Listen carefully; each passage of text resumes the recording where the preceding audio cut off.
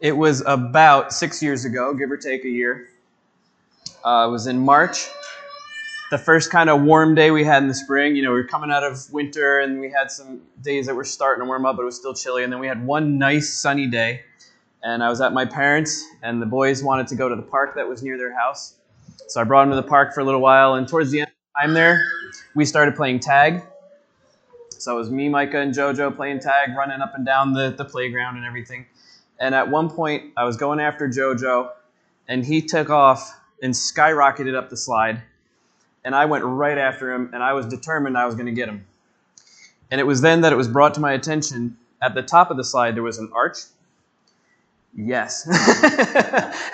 And I smacked my head so hard, went kind of backwards, landed on my butt on the slide, grabbed the slide so I didn't tumble down, looked to my right, Micah's going. So, of course, I started going, did you see that? And I'm laughing, right? And I lowered myself down and spun myself around. And I was just sitting there for a minute, and the boys came over. And, we were running quite a bit, so I was hot, and I felt sweat on me, and I had a white shirt on, long sleeve shirt, and I went like this. Uh-oh. Ended up with a really bad concussion. I was on my back for about 3 days. No fun. There was vomiting involved. I won't get into too much detail, but I think I just did get into too much detail. But we all make mistakes, right? Everybody makes mistakes. We can all relate to that. This morning, I started out to finish out chapter 2 of Nehemiah, and I only got through, I think it's maybe 4 verses. And so as we look at those couple of verses, as we kind of meditate on what they meant for Nehemiah and the Jews back in ancient Israel, and we meditate on what it means for us, I just want us to think about the question, what mistakes has City Light Church made in the past? Everybody makes mistakes. Every organization makes mistakes. So in the back of your mind, just put that question. What mistakes has City Light Church made in the past? And as we reflect on mistakes and how we deal with our mistakes, if there are mistakes that pop in your mind, I would love for you to share them with me, just so I kind of have a better understanding. I'm new to the church, new to the area, and it would be helpful for us to kind of reflect on mistakes that have been made and ways that it's impacted you all. But again, what mistakes has City Light Church made in the past? Before we get going too much, I just want to stop and ask a word of prayer, ask that Jesus would bless our time together. So would you bow your heads and pray with me? Lord Jesus, we want you to be the center of everything we do as your people and as your church. God, as I'm reflecting on what Frank just shared, on the things that he learned or was reminded of this past week at council about what it means to be sacred. And when I think about what does that word sacred mean, probably the lowest on the list is me. And yet your word says that you have set me apart. As your children, you have set each one of us apart. You have made us holy. You have made us sacred by the cleansing of Christ's blood. And Jesus, as we come here, as we look into your word, as we sing our worship songs and give our money as an offering to you, God, everything we do, we want to make Jesus the center of it all. We want to reflect on all that Jesus has done for us in our lives.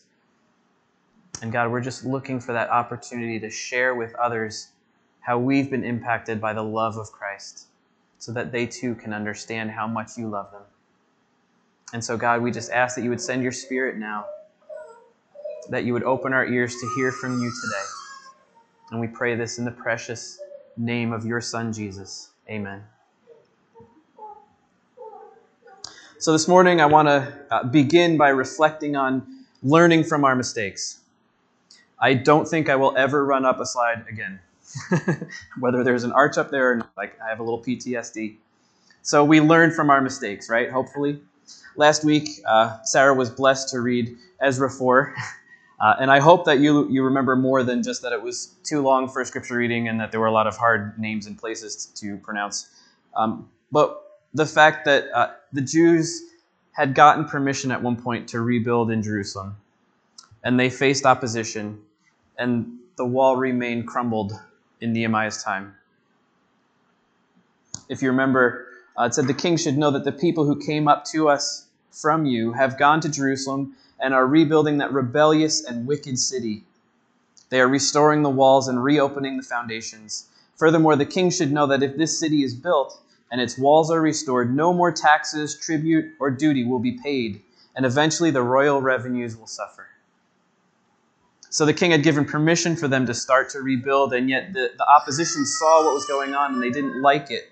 And so they wrote that letter to the king saying, hey, you can do what you want, but these people are rebellious, and once they get that wall up, they're going to turn on you and you're not going to get any more money. There's going to be no more income. So at that point, Artaxerxes put a stop to the building. I got to lower my voice now. And it would have been easy for the Israelites to have thought to themselves, well, we tried. We got permission. We started to rebuild. The king put a stop to it. I guess that's that. They could have remained in exile, right? And remember, they were living comfortable lives. They had power. They had affluence. It would have been easy for them to just think, well, we tried. It didn't work. Let's just move on. But they didn't.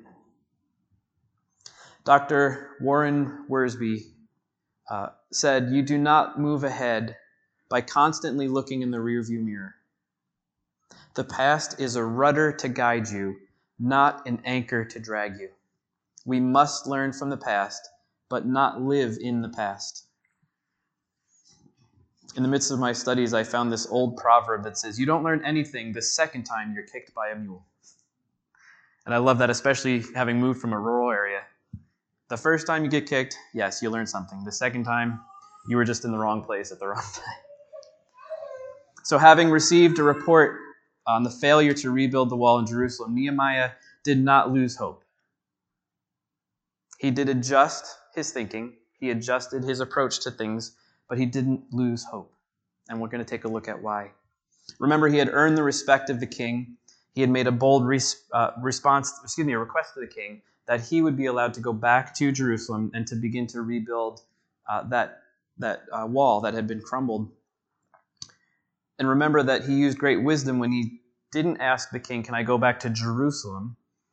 Because Jerusalem was the city where the king wrote the letter to stop those people from building. He said, can I go back to the city where my ancestors are buried? He used wisdom in that. He was shrewd. And last week we looked at the fact that God answered Nehemiah's prayer in his time. In verse 6 it said, then the king, with the queen sitting beside him, asked me, how long will the journey take, and when will you be back? It pleased the king to send me, so I set a time. It was interesting to me when I read that verse and I was doing my studies. It says, then the king with the queen sitting beside him.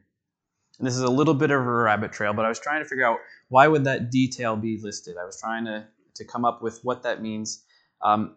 It's believed that in ancient Persia, the queens had unusual power in their kingdoms. They had a lot of influence in decisions that were being made. When it says queen, it's possible that it could be the queen mother. In those ancient empires, the queen mother had a tremendous amount of power as well. But it could have been the queen or the queen mother. But the story that I came upon, which kind of maybe indicates why that was included, I thought was funny, but also speaking of learning from your mistakes, this definitely fits in. So Artaxerxes was the son of the king Xerxes. And Xerxes 2 times offered open-ended requests. And maybe you've heard the phrase, up to half my kingdom, right? Kings used to say that. You can have whatever you want up to half my kingdom. Well, that's the kind of open-ended request that Xerxes had made. And those 2 times that he made open-ended requests like that, it didn't go well. So the first time was to win over an intended mistress named Artaxerxes, I'll say. I don't know how to say her name, but he had his eye on this woman, and he was trying to win her over. And so he made an open-ended request like that. Whatever you want, ask me for it. And she asked for his beautiful robe, his beautiful hand-woven robe. The beautiful hand-woven robe that was hand-woven, in fact, by his wife. Ruh-roh.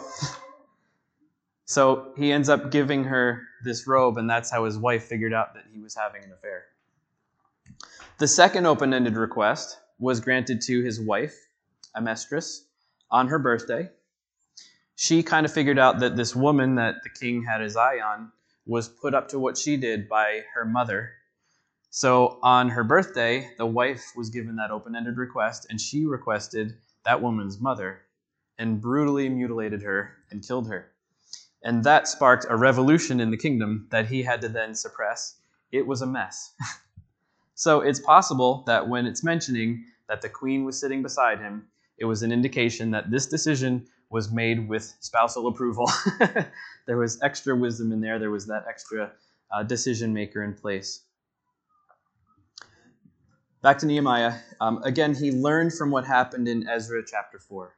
He learned from the mistakes that were made previously. He learned from what the earlier attempts to rebuild had, the opposition they had come upon and the things that they had experienced. And so he made his bold request to be allowed to rebuild the wall. And then in chapter 2, verses 7 and 8, it says, I also said to him, if it pleases the king, may I have letters to the governors of Trans-Euphrates, so that they will provide me safe conduct until I arrive in Judah. And may I have a letter to Asaph, the keeper of the royal park, so he will give me timber to make beams for the gates of the citadel by the temple, and for the city wall, and for the residence I will occupy. So the previous attempt to rebuild that was noted in Ezra, they were allowed to return, but the cost of rebuilding was put on them. So they were allowed to go and rebuild the temple. Sure, you can go do that, but it's on your dime. Here, Nehemiah requests not just that he be allowed to rebuild, but that he would get letters of safe passage from the king, and that the king would actually effectively fund the rebuilding. So he's using the royal resources to be allowed to rebuild. So again, Nehemiah asked about the state of the wall, the state of the city of Jerusalem. He received that negative report, but he did not lose hope. It broke his heart. You remember we read about how he wept for days, and he prayed and he fasted and he devoted himself to praying for God to change that circumstance. But he did not lose hope. And we begin to see why in verse 8. He says, and because the gracious hand of my God was on me, the king granted my request. Nehemiah, we've seen he was a great man. He was a great leader. He gained the respect of the king, which was unusual in that time. He made this bold request of the king, which was unheard of. And he was granted that request. But through it all, his hope was never in himself. His hope was never in his abilities. His hope was never in his own vision. His hope was in God. His hope was in the Lord. His prayer, if you remember, his prayer was rooted in God's promises. It wasn't just this desire, this whim that he missed Jerusalem and he wished the wall was there. He recognized that God had promised them that land and that city. And so rooted in that promise from God, he prayed his prayer to God. And therefore he had full hope that God would answer that prayer because he knew that his desire, that his vision was already aligned with what God was doing.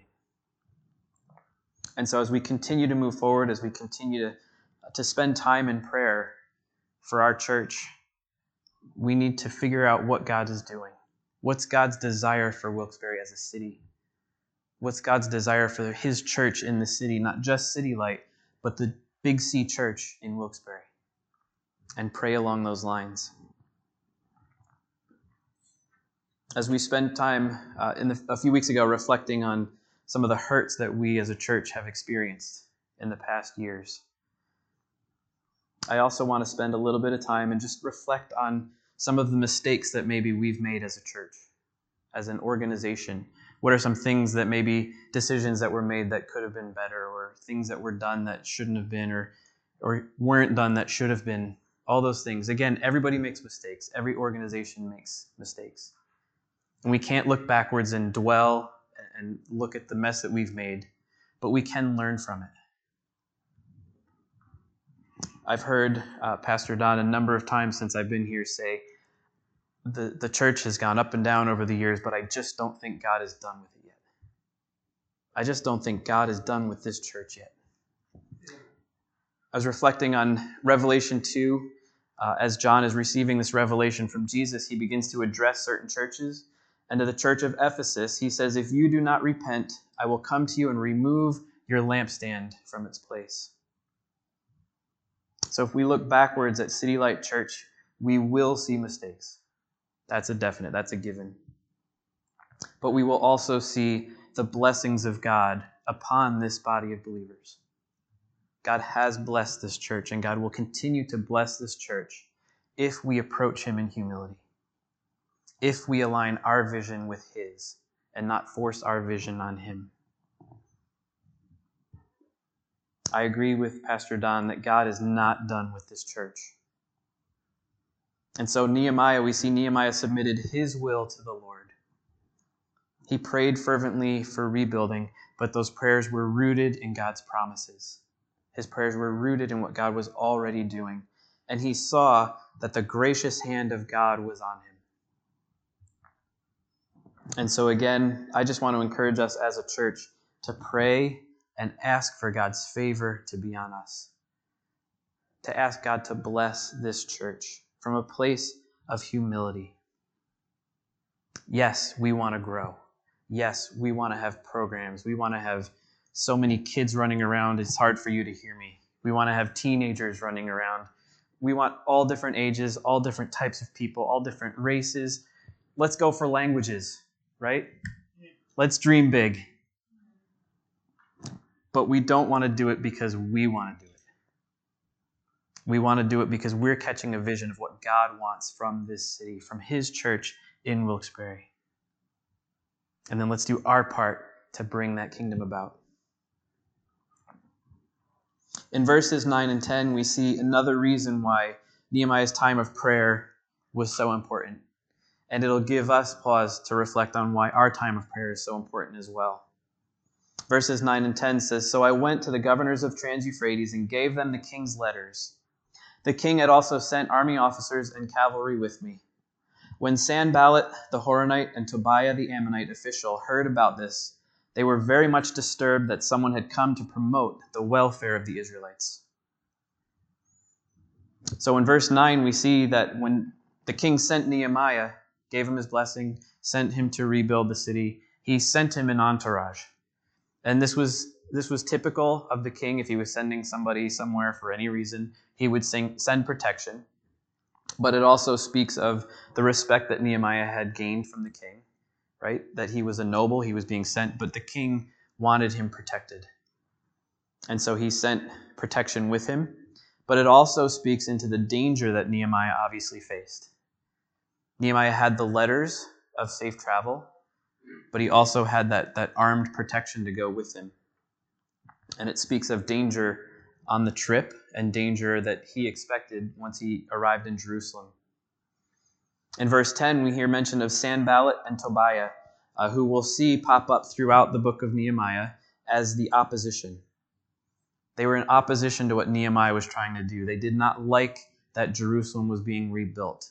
They did not like the idea that the Israelites would be regaining power. We know from later correspondence from Judah to Egypt, I believe it was, this man Sanballat became the governor of Samaria in 408 BC. So that was a little later. But Samaria is the chief rival of the city of Jerusalem. So we know that he did not like the idea of Jerusalem being rebuilt. Now, he became governor in 408. It's a little unclear of what his role was during the time of Nehemiah. He could have been already appointed. He could have been serving as governor, but not received the full title yet. At the very least, he was gaining power towards that end. And Tobiah, it's believed, was the governor of Ammon, which was a region just east of the Dead Sea. And so you have kind of Jerusalem, once again, in the center of these two powers who were in opposition to what they were doing in Jerusalem. And we know that Sanballat and Tobiah were both very powerful men, and we'll see that they were very well networked in that region. So it was not nothing for Nehemiah to come riding into Jerusalem and to begin to rebuild. Both men were working together and working hard to stop what Nehemiah was doing. They ridiculed the Jews. They spread false rumors about the Jews. They continue to scheme. They manipulate. They use their power network to work against them. They try to trick Nehemiah and to trick the Jews, to trap them. And yet through it all, Nehemiah has seen, again, what God is doing. It's not his vision he's working on. It's God's vision he's working on. And so Nehemiah is able to fix his eyes on that vision from the Lord. And he's able to continue on in fulfilling that vision. Often when we think that we're being obedient to God, if we kind of come to a place where we see the vision God puts before us and we're working towards that, we make the mistake of thinking, therefore, things will be easy. If we're seeking to be obedient to God in this church, it's going to be good, right? The money's going to start rolling in. People are going to start flowing. The biggest problem we're going to have is like, this room's too small for all these people. You would think that Christians who are, I'm going to be very generous here, and say Christians who are loving and forgiving and showing grace, you would think that we wouldn't have enemies. But the scriptures are very clear that we will have enemies. The truth is, when we are obedient to God, we will be blessed. We will be successful. We will have enemies.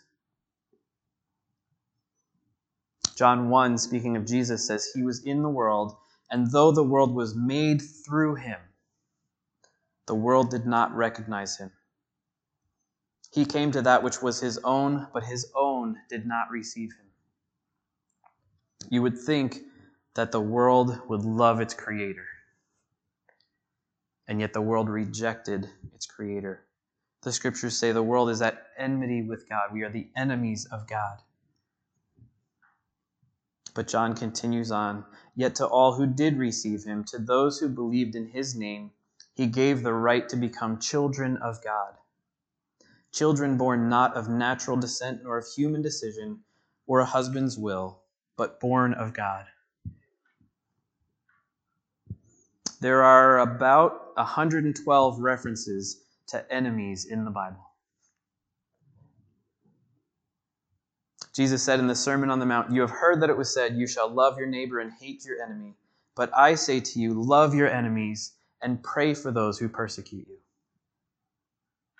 When Jesus gives the Beatitudes, he says, blessed are those who are persecuted for righteousness' sake, for theirs is the kingdom of heaven.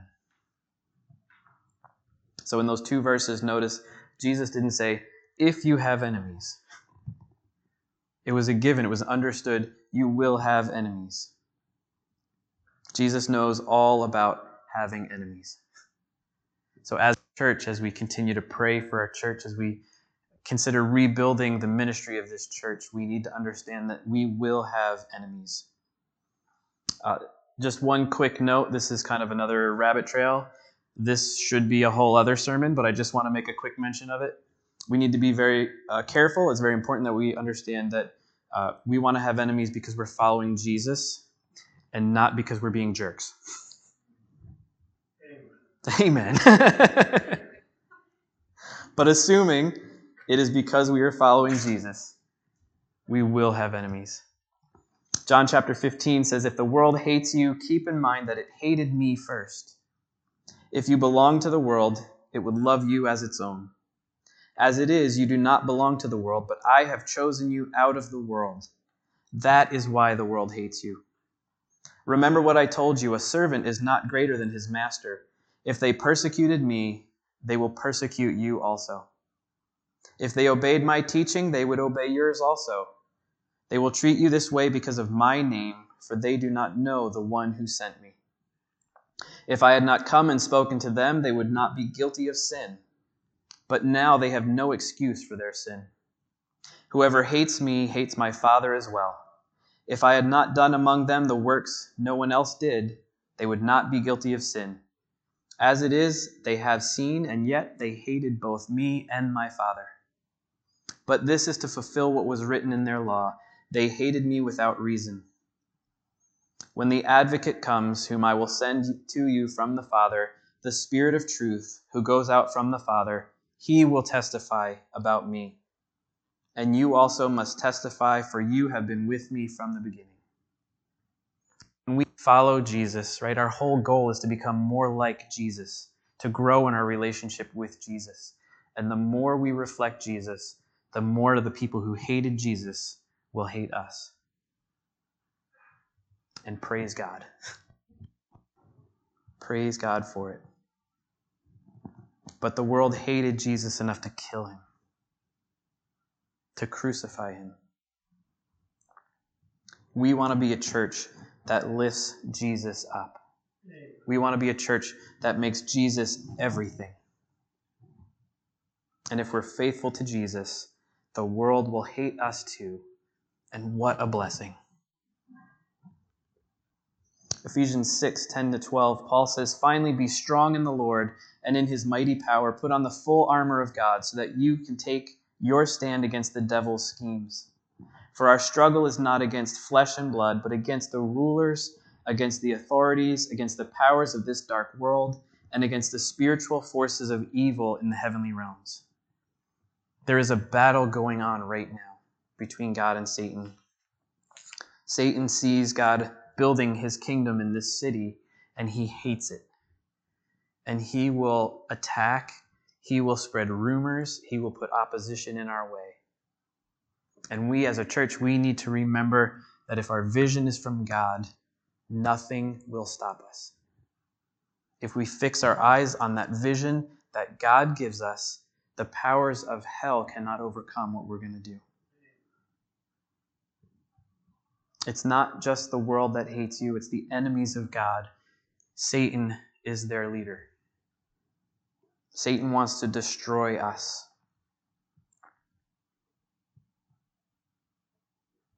Sorry, having a moment. I didn't think this was going to happen, but I want to ask, in great humility I say this, I want to ask that you would pray for me.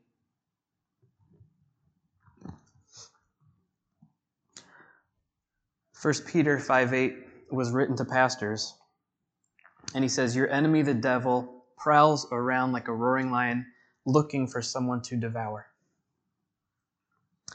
Dr. John Walvoord was a past president of Dallas Theological Seminary, and he was speaking to a group of students at one point, and he said, "If you are a person who is teaching biblical truth, the devil will put an X on your back.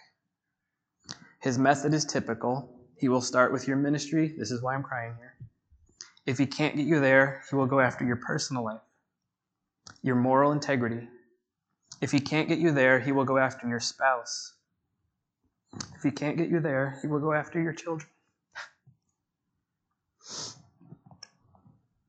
The reason I'm crying is because I've experienced this on some measure. My family's gone through some things. And so, this morning, I want to ask that you will pray for me as your pastor.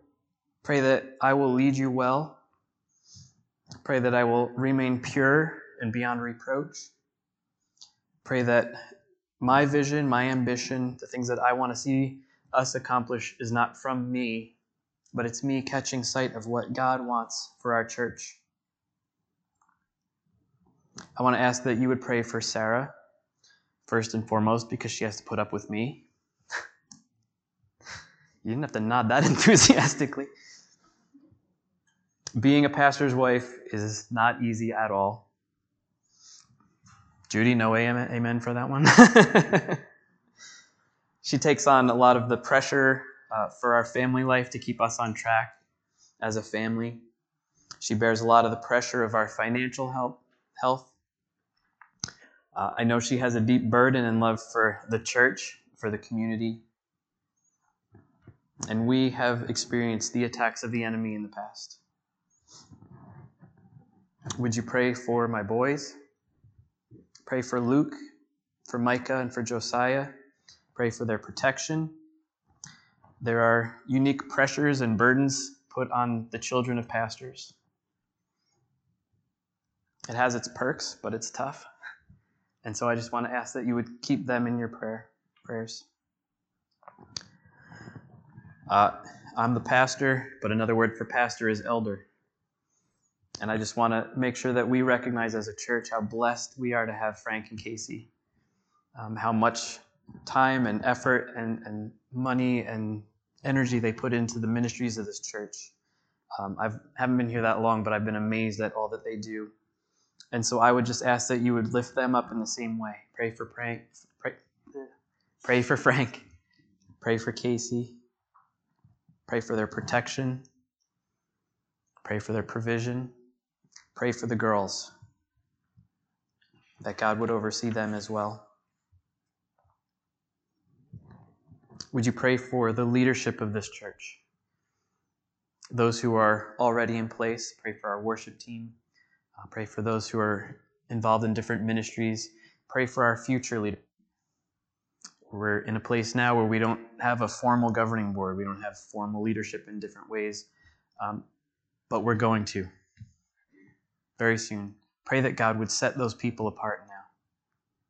Pray that God would build them up and encourage them and prepare them now for the ministry He has for them in the future. Pray for one another. I hate to break it to you, but you are not exempt. As part of this church, if we catch God's vision and we pursue God's vision, we will have enemies. Pray for one another as brothers and sisters in Christ, for protection, for provision.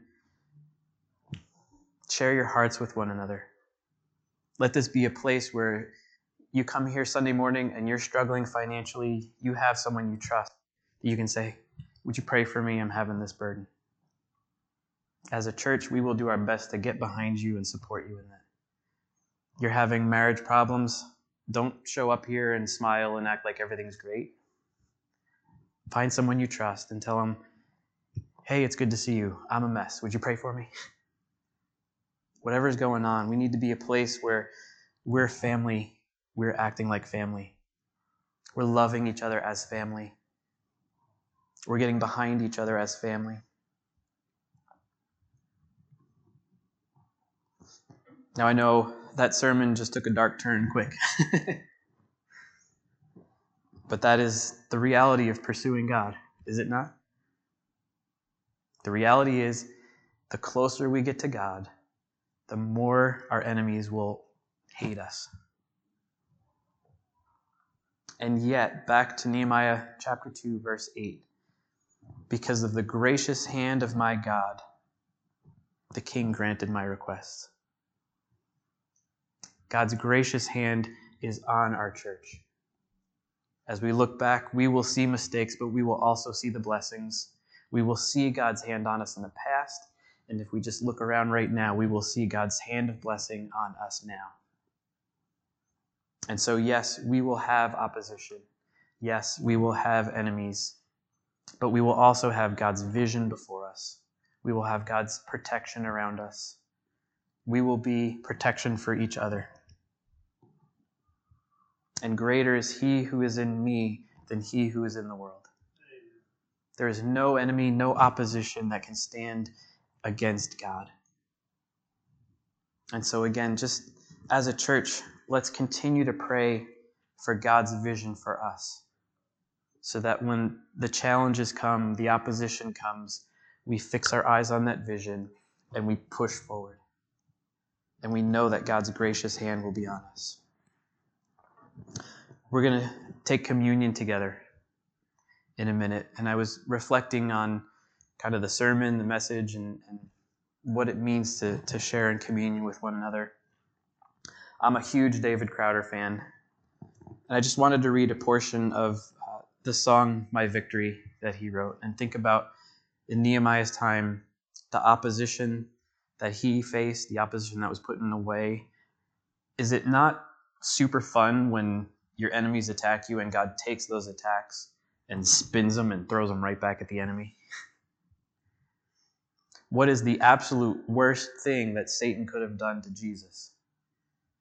Is strip him of his dignity, strip him of his ministry, strip him of his friends, strip him of his clothes to shame and embarrass him, and nail him to a cross and kill him. And Jesus took all that and then said, I'm back. David Crowder's song, My Victory, says, you came for criminals and every Pharisee. You came for hypocrites, even one like me. You carried sin and shame, the guilt of every man, the weight of all I've done, nailed into your hands. Oh, your love bled for me. Oh, your blood in crimson streams. Oh, your death is hell's defeat. A cross meant to kill is my victory. Jesus takes the opposition. He takes the obstacles. He takes the trials, the struggles, the heartache. He takes all of that and he turns it and uses it for the good of his church. And so, yes, we will face opposition, but yes, God will protect us, provide for us, see us through it, and then take whatever hurts and scars that we have going through that battle, and he will turn it to strengthen us as a church.